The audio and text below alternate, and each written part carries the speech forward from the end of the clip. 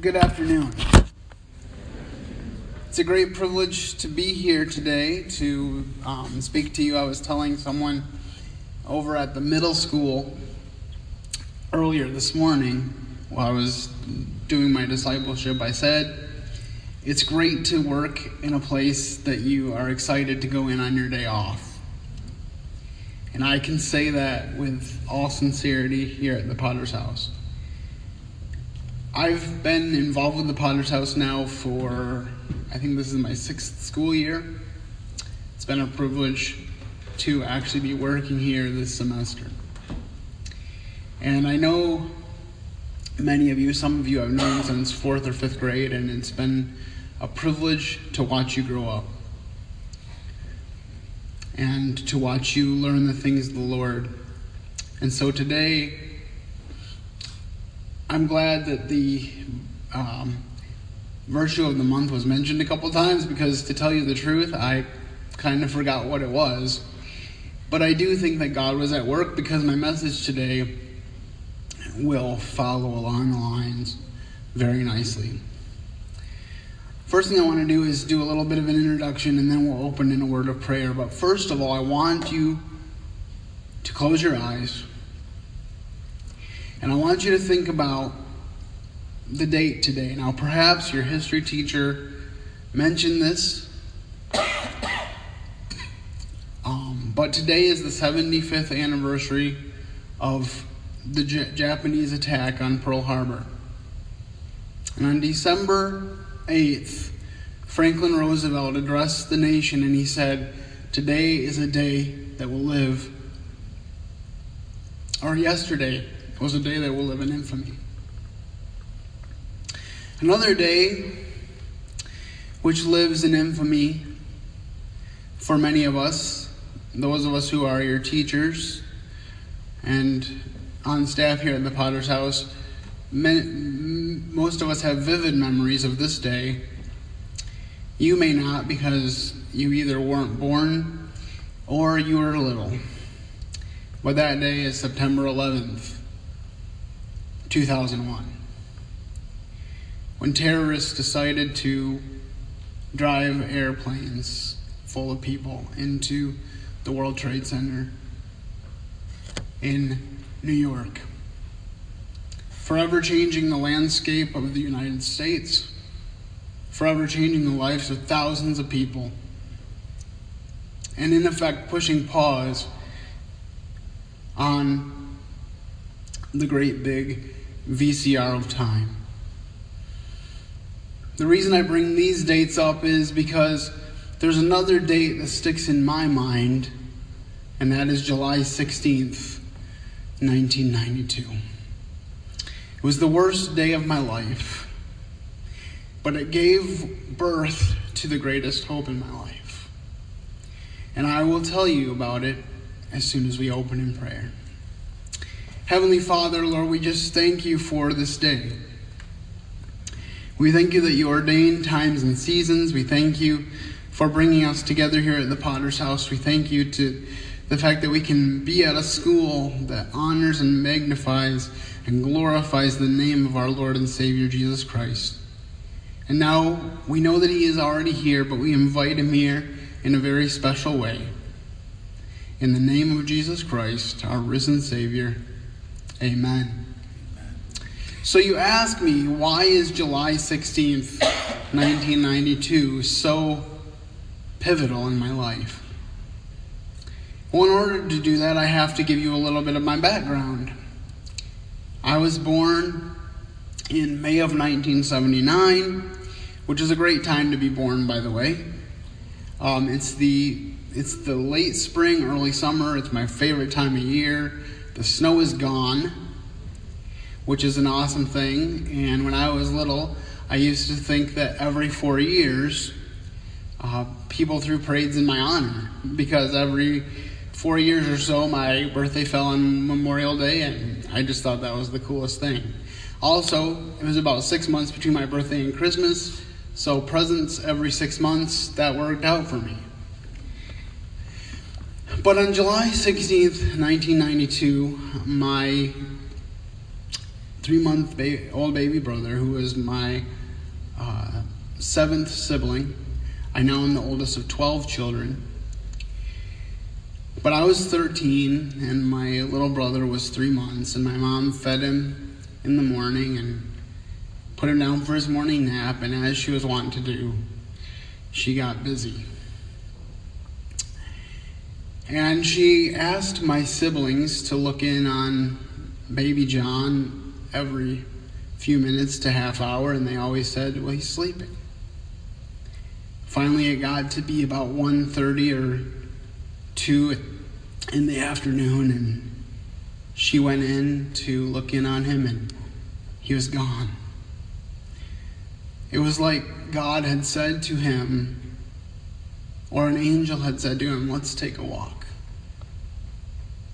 And he went to heaven. And I'll never forget my mom racing down the stairs, holding my brother's lifeless body, and screaming at the top of her lungs, and picking up the phone and calling 911 and saying, my baby's dead. And I remember when I had already been studying the Bible that day. I think it's the providence of God that I was. I don't remember what I was reading, but I was reading the Bible. And the paramedics got there, and they tried so hard to breathe life back into my brother, but they failed. Later at the hospital, he was officially pronounced dead. My parents came back to us and said he had gone to be with the Lord. Now, for my family, my mom had been planning to have me at home when she was pregnant with me. I was born 3 months early, so obviously she was scared. She decides, hey, I'm going to have my babies in the hospital. And then when number 6 was finally full term, she's like, I can start having them at home again, because I go into the hospital well and I come out sick. I don't want to do that anymore. So to date, in every percentile, this baby had been my mom's healthiest. There was no earthly reason why he should have died. And what proceeded out of that time was the worst year of my entire life. I had really been depressed for a lot of my childhood. I came to know the Lord when I was 5 years old. Best decision I ever made. But instead of it being the beginning of this grand journey, it was the beginning of a struggle. Because I said to God, why, God, did you put me in this wheelchair if you wanted me to serve you? And I spent 9 years asking God that question. And when my brother died, that was the rock bottom point, and I got to the point where I said, okay, God, I'm useless. There's no reason for me to be here anymore. I just want to die. And I told my mom, I said, why did he leave me here and take my brother, who is perfectly healthy, who had all the potential in the world, when I am utterly useless? This is what I said over and over to my mom in the months that passed.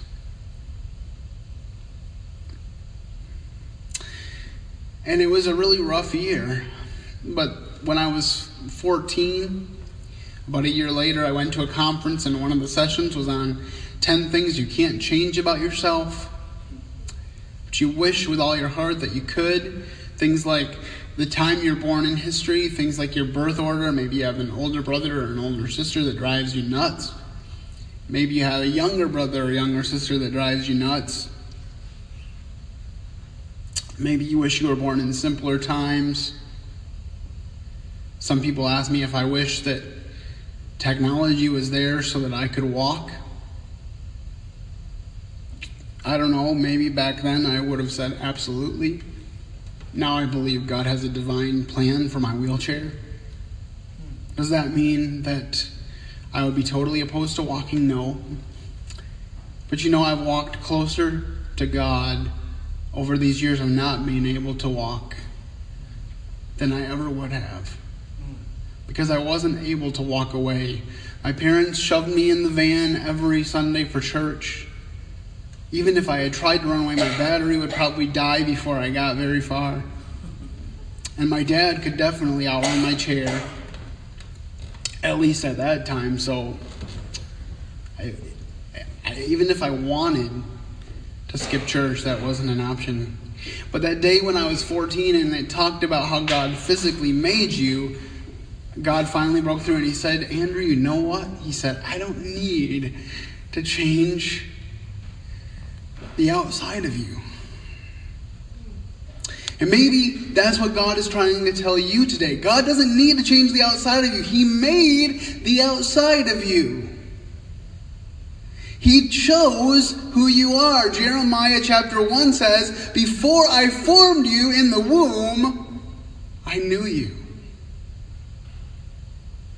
So God broke through that day and he said, Andrew, if you will get out of the way and let me run your life, then I will begin to work in your life and use you.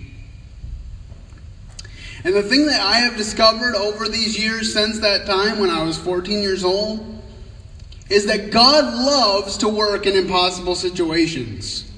We're going to look at a couple of impossible situations today as I continue to relate more of my testimony. But if you have your Bibles with you, I would encourage you to turn to the book of Luke, chapter 1.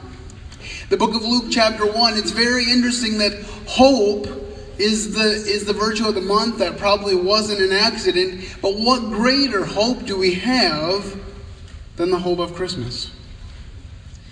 For Christmas is the time that we celebrate that the Son of God, God incarnate, the one who laid the foundations of the earth, chose to come as a human baby. He didn't leap on the scene as this great soldier. He chose to come as a baby. And he chose to be raised by human parents. Picture this, if you will. You're just a teenage girl, possibly 20, but most people say that she was a teenager. You're minding your own business, and all of a sudden, this angel comes to you. We're going to look at that, but first we're going to look at her cousin, Elizabeth.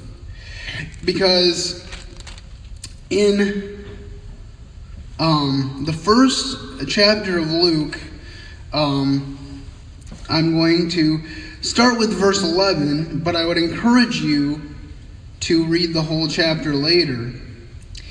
This is the story of Zechariah and Elizabeth, and Zechariah has been serving the Lord faithfully for years, and we're going to see a special visit that he received.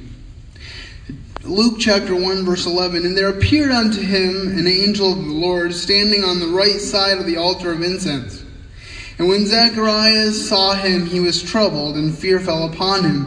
But the angel said to him, Fear not, Zacharias, for thy prayer has been heard, and thy wife Elizabeth shall bear thee a son, and thou shalt call his name John.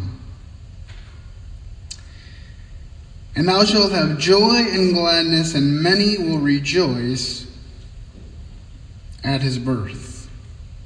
If you look up in verse 7, it says this, And they had no child, because that Elizabeth was barren, and they were now well stricken in years.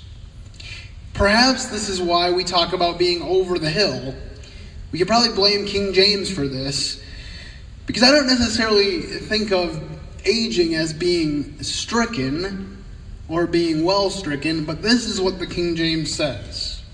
So it's saying, basically, it's letting you know there is no physical way that this could ever happen. Why? Because God wants the glory. Listen to me here. If you don't hear anything else I'm saying to you right now or after this, please listen. And if you have a notebook or a piece of paper, you might want to write this down. God will often call you to do something, make it impossible for you to do it, and then do it through you anyway. God will often call you to do something impossible, call you to do something, make it impossible for you to do it, and then do the impossible through you anyway. I have seen this happen in my life. In Zacharias, verse 18, and Zacharias said unto the angel, Whereby shall I know this? For I am an old man, and my wife well stricken in years. And it goes on, and it tells us that Zacharias was stricken dumb until the day that John was born.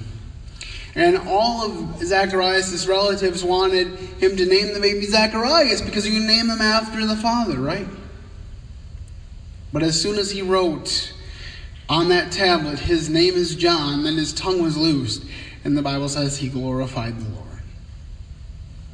You see, Zacharias was a doubter. And God chose to deal with his doubt by striking him dumb. Now, most of the time, God does not do things that severe to us, and I'm glad for that. When I was struggling against God, I just kept saying, God, everybody always says you're perfect, you don't make mistakes, and yet here I am. Probably, maybe your only mistake, but I am. That's what I thought of myself. But then, after I got over myself and I let him in, things began to really happen.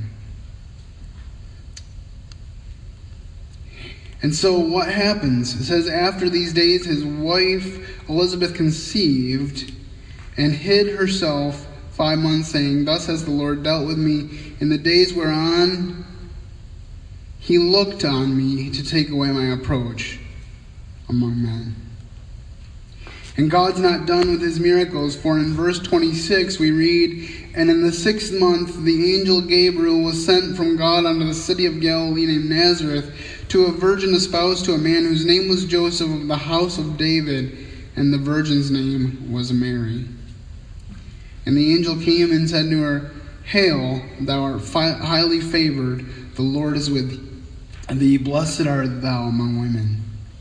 And when she saw, she was troubled, and cast in her mind what manner of salutation this be. And the angel said unto her, Fear not, Mary, for thou hast found favor with God.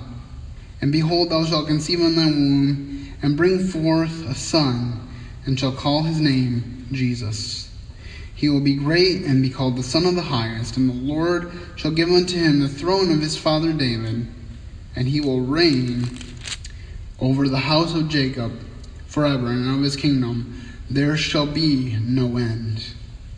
And I think we see in Mary a little bit more faith than we saw in Zacharias. And the reason I say that is because she doesn't question him. Well, she questions him, but it must have been in a different tenor, or perhaps God just chose to use a different method. But she says this. Then Mary said unto the angel, How shall this be, seeing I know not a man? And the angel answered and said unto her, The Holy Ghost shall come upon thee, and the power of the highest shall overshadow thee. Therefore also that holy thing which shall be born of thee shall be called the Son of God. And then he gives her encouragement, because he tells her, Your cousin Elizabeth has also conceived a son in her old age, and is in the 6th month, even though she was called barren. And this is my favorite verse in this whole passage. For with God, nothing shall be impossible. A lot of people try to stereotype me. They don't think I can do much in this chair, but I can tell you this, that I've accomplished a lot more than a lot of people thought, and every time I do, I get to point to the one who made it all possible. I graduated from high school in 1998 and graduated with a bachelor's degree in communications in 2006. I raised my GPA almost a whole point from high school to college. Graduated just below a 4.0 for college. For my last 2 years anyway. I say this not to brag, but to say that when you allow God to have control, He will do things above and beyond what you could ever imagine. I remember when I was in high school, like you, I felt like I skated by. I was homeschooled and didn't necessarily have the strictest teachers in the world. I had great teachers, though. My parents were great teachers. But I kind of didn't try my best. But then I got out of high school and was thinking about what to do next. And my dad said, "You have enough barriers in life. Don't make education one of them. You need to go to college." And I'm sitting here scared to death to do college work because my parents have been grading my work all these years. Am I really smart, or did they just give me good grades because they liked me? But I found that I was able to do the work. And I was able to graduate. And God has opened up many ministry doors since then. But I hold up these two examples of Elizabeth and Mary as two ends of a spectrum, both of which had impossibilities that God made possible. He tells Elizabeth, "You're going to have a baby." And she's like, "God, I've wanted a baby for years and years and years. And now you tell me?" And he goes to Mary and he says, "Mary, you're going to have a baby." And Mary says, "But I don't have a husband and I never have been with a man in that way." And then God says, "With me, nothing is impossible."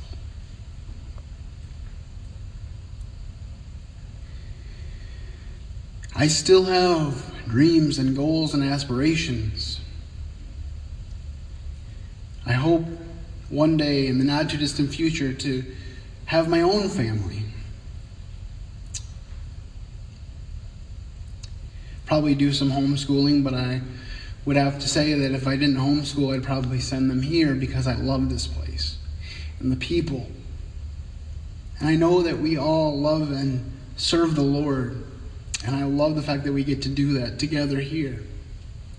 I'm hoping to stick around after the construction's done, so you can pray that maybe we can work out some details as far as that goes. But the point I'm trying to get to here is both of these women were in impossible situations. But God waits for those impossible situations to show up.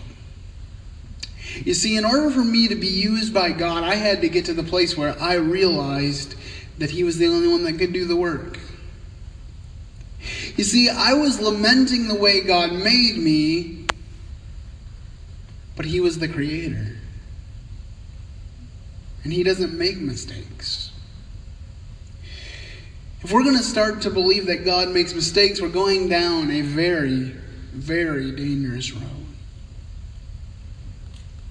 Instead, we can realize that God has a plan. Let me take you back towards the beginning of God's plan, not the very beginning, because I'm not going to go through the whole Bible, otherwise we would still be here tomorrow morning. But another man comes to mind, and that man is in the Old Testament, in Exodus.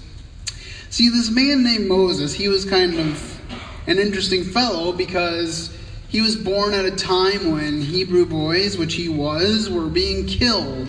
And his parents hid him. And when they could no longer hide him in their house, his mother put him on the Nile River in a basket made of bulrushes. And Pharaoh's daughter picked him up and adopted him as her own.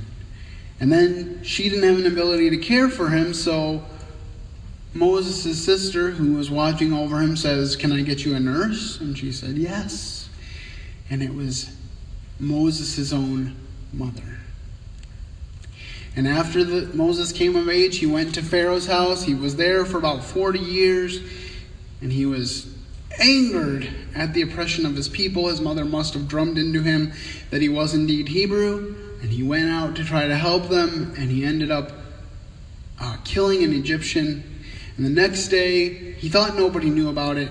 Next day, two of his fellow Hebrews were arguing, and he tried to get them to stop, and he said, "Well, will you kill one of us like you killed the Egyptian?"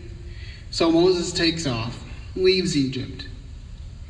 And then 40 years later, after taking care of sheep on the backside of a desert, God calls him into active service at 80 years old and says, "I want you to lead the children of Israel out of bondage."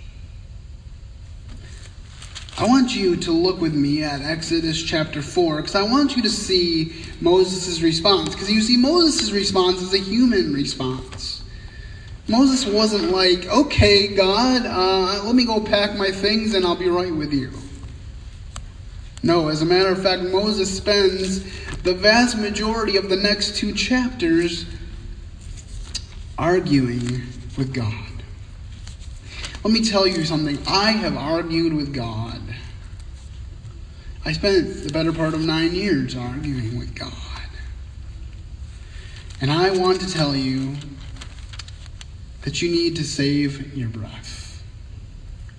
Because before you even formulate the argument in your mind, before it even passes your lips, God has the answer for that argument. Let's look at Exodus chapter 4, verses 10 to 12. Because this is very much the message that God gave me when I was 14. "And Moses said unto the Lord, O my Lord, I am not eloquent, neither heretofore nor since thou hast spoken unto thy servant. But I am slow of speech, and of a slow tongue. And the Lord said unto him, Who made man's mouth? Or who maketh the dumb, or the deaf, or the seeing, or the blind? Have not I the Lord? Now therefore go, and I will be with thy mouth, and I will teach thee what thou shalt say." You see, it's not so much what I have to say, it's what he has to say through me.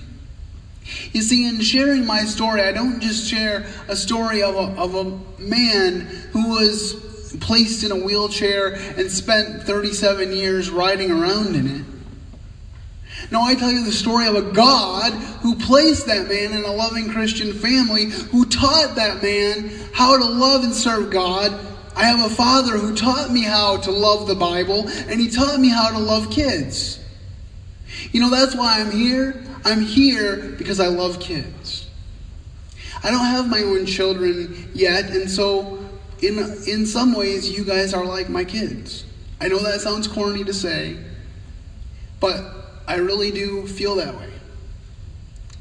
I really care for each of you, and like I said, I've watched many of you grow up, and I'm very thankful for the friendliness that you guys have extended to me.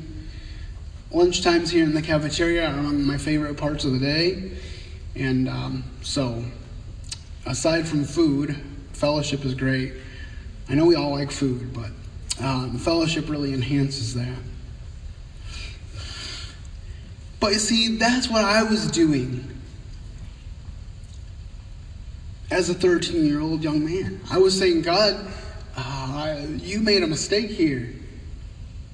I know I grew up just hearing that you don't, but you did. And God said, no. God said, see, because you're trying to do it yourself and you can't. See, when we get to the end of ourselves, that's when he shows up. So if you're here today and you feel like you don't have hope and you feel like you can't do it, You're probably absolutely right. Matter of fact, I know you are. Jesus said in John chapter 15, without me, you can do nothing. He didn't say some things. He didn't say a few things. He didn't say one thing. He said nothing. You can't do anything without me. But then he said, Paul said, I can do all things through Christ who gives me strength. Now that doesn't mean every feat. That doesn't mean everything you ever wanted to do. What it means is everything that he calls you to do, you can do. One of the first chapel services, if not the first chapel service I saw here, Mr. Vanderbeek was talking about using the right tool for the job and how frustrated he was about fixing his basement until he got the right tool. And then the right tool did it in like 5 minutes, what he had taken months to do. I was so focused on what I couldn't do that I wasted a lot of years not doing what I could and should do. And I have to tell you, I faced that again after I graduated from college. My plan of action when I graduated from college was, I'm going to get a full-time job. I'm going to buy a house. I'm going to prepare to have a family, a wife and children. Now, these are still things that I want, but my dad came to me about a year after I graduated, maybe not even a year, and he said, you know, Andrew, he said, you have a message to share. And you need to be about sharing it more often. And so I started praying, and I prayed for about a year. And through his prodding and the prodding of some other special friends in my life, I launched a website called Speaking for Him, where I offered my services as a traveling preacher. And I also have a weekly podcast that I post on that website. I've seen that several of you have iPhones and you know all about digital devices and all that kind of stuff. You can get my podcast on iTunes and listen to it, because it talks about different aspects of Christian growth, and it talks about different struggles that I've had. Right now I'm posting a series of what it's like to grow up with a disability. You see, just as Potter's House seeks to expose you to different cultures and to prove that we can all get along, because surely we can, we have the same maker, I am also trying to normalize those with physical disabilities. You see, I may ride around in a wheelchair and not be able to walk and not be able to get upstairs, but I have the same goals and dreams and aspirations of any other man in here. My highest goal is to be a man of God who at the end of my life people can say he lived for God. If people can say that, then I've lived my life well. It's the only thing I really want. Secondarily, like I was saying, I greatly desire a family of my own. I grew up in a family with 12 children. I've always wanted a big family. I enjoy my nephews and nieces. I still live with some of my siblings and my parents, and that's great. But I feel a sense of loneliness even among people, because there is a difference. So I ask that you would pray for that area of my life. I've definitely found a home, I believe, here at the Potter's House. I love getting up in the morning and knowing that I get to come here, spend the day with everyone. So I want to challenge you as I prepare to close. What is God telling you? Maybe, as I said earlier, you're questioning the way God made you. Let me be the first to tell you. Or, hopefully not the first, but the next to tell you that you are a masterpiece.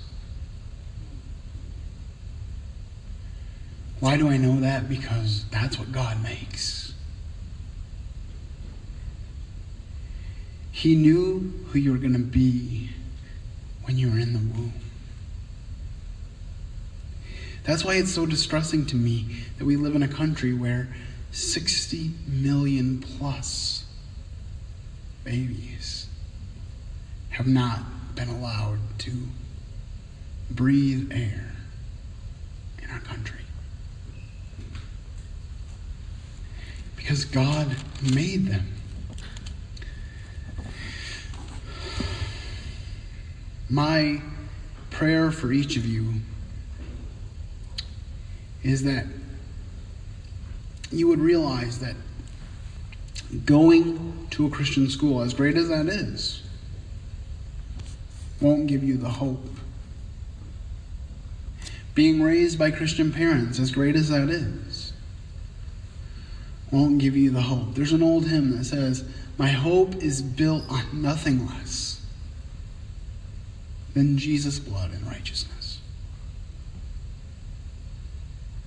2 Corinthians chapter 5, verse 21 says that he who knew no sin became sin for us, that we might be made the righteousness of God in him.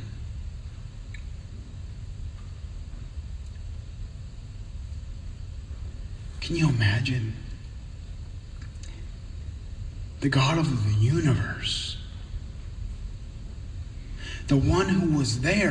Proverbs chapter 30 says, what is God's name and what is his son's name if you know it? That means that even Solomon, as he's writing Proverbs, has some inclination that God has a son. Job said it this way, "I know that my Redeemer liveth, and on the earth he will stand."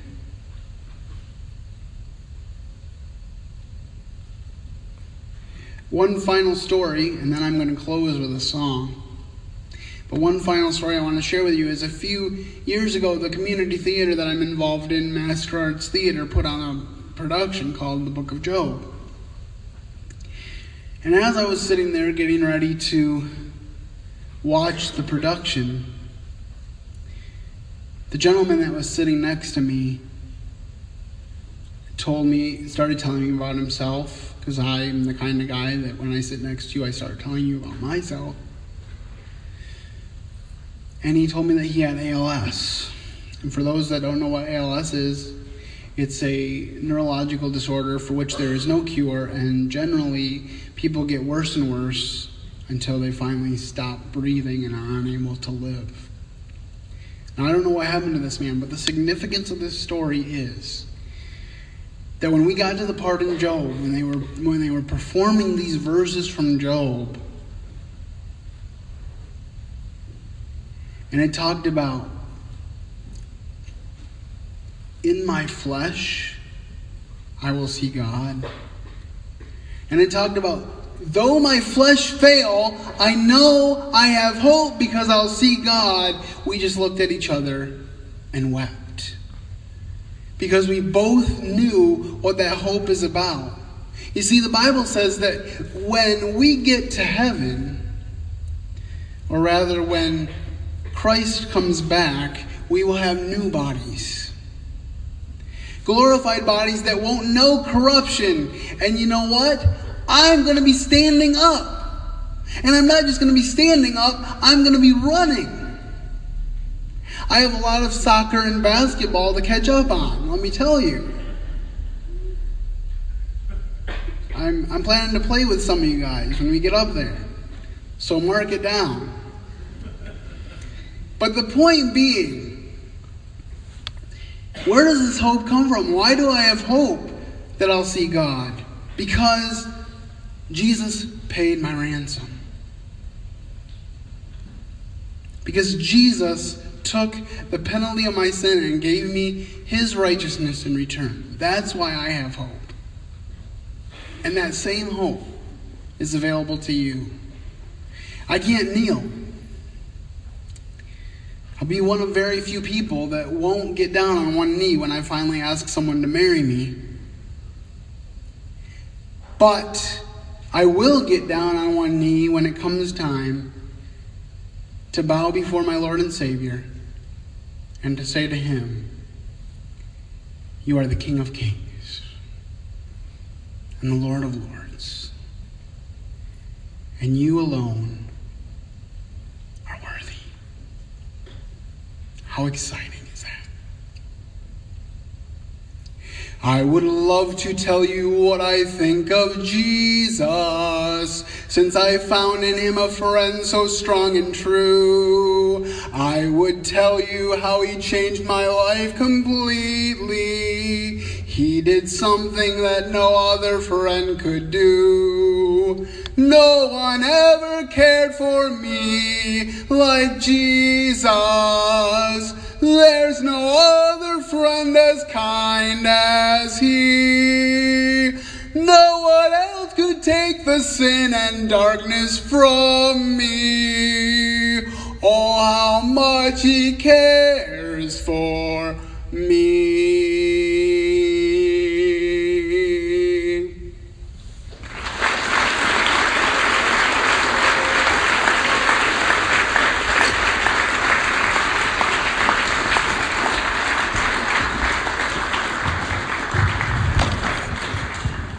Dear Father, in the name of Jesus, I thank you so much for what you've done today. You have used your servant, and you still have the best is still yet to come. But until then, Lord, may your servant, Andrew, continue to honor you in all that he does. Bring much fruit from his obedience, oh God. In Jesus' name. And everybody said, amen. Thank you, brother. All right, just a reminder. No, I didn't say have a blessed day. I just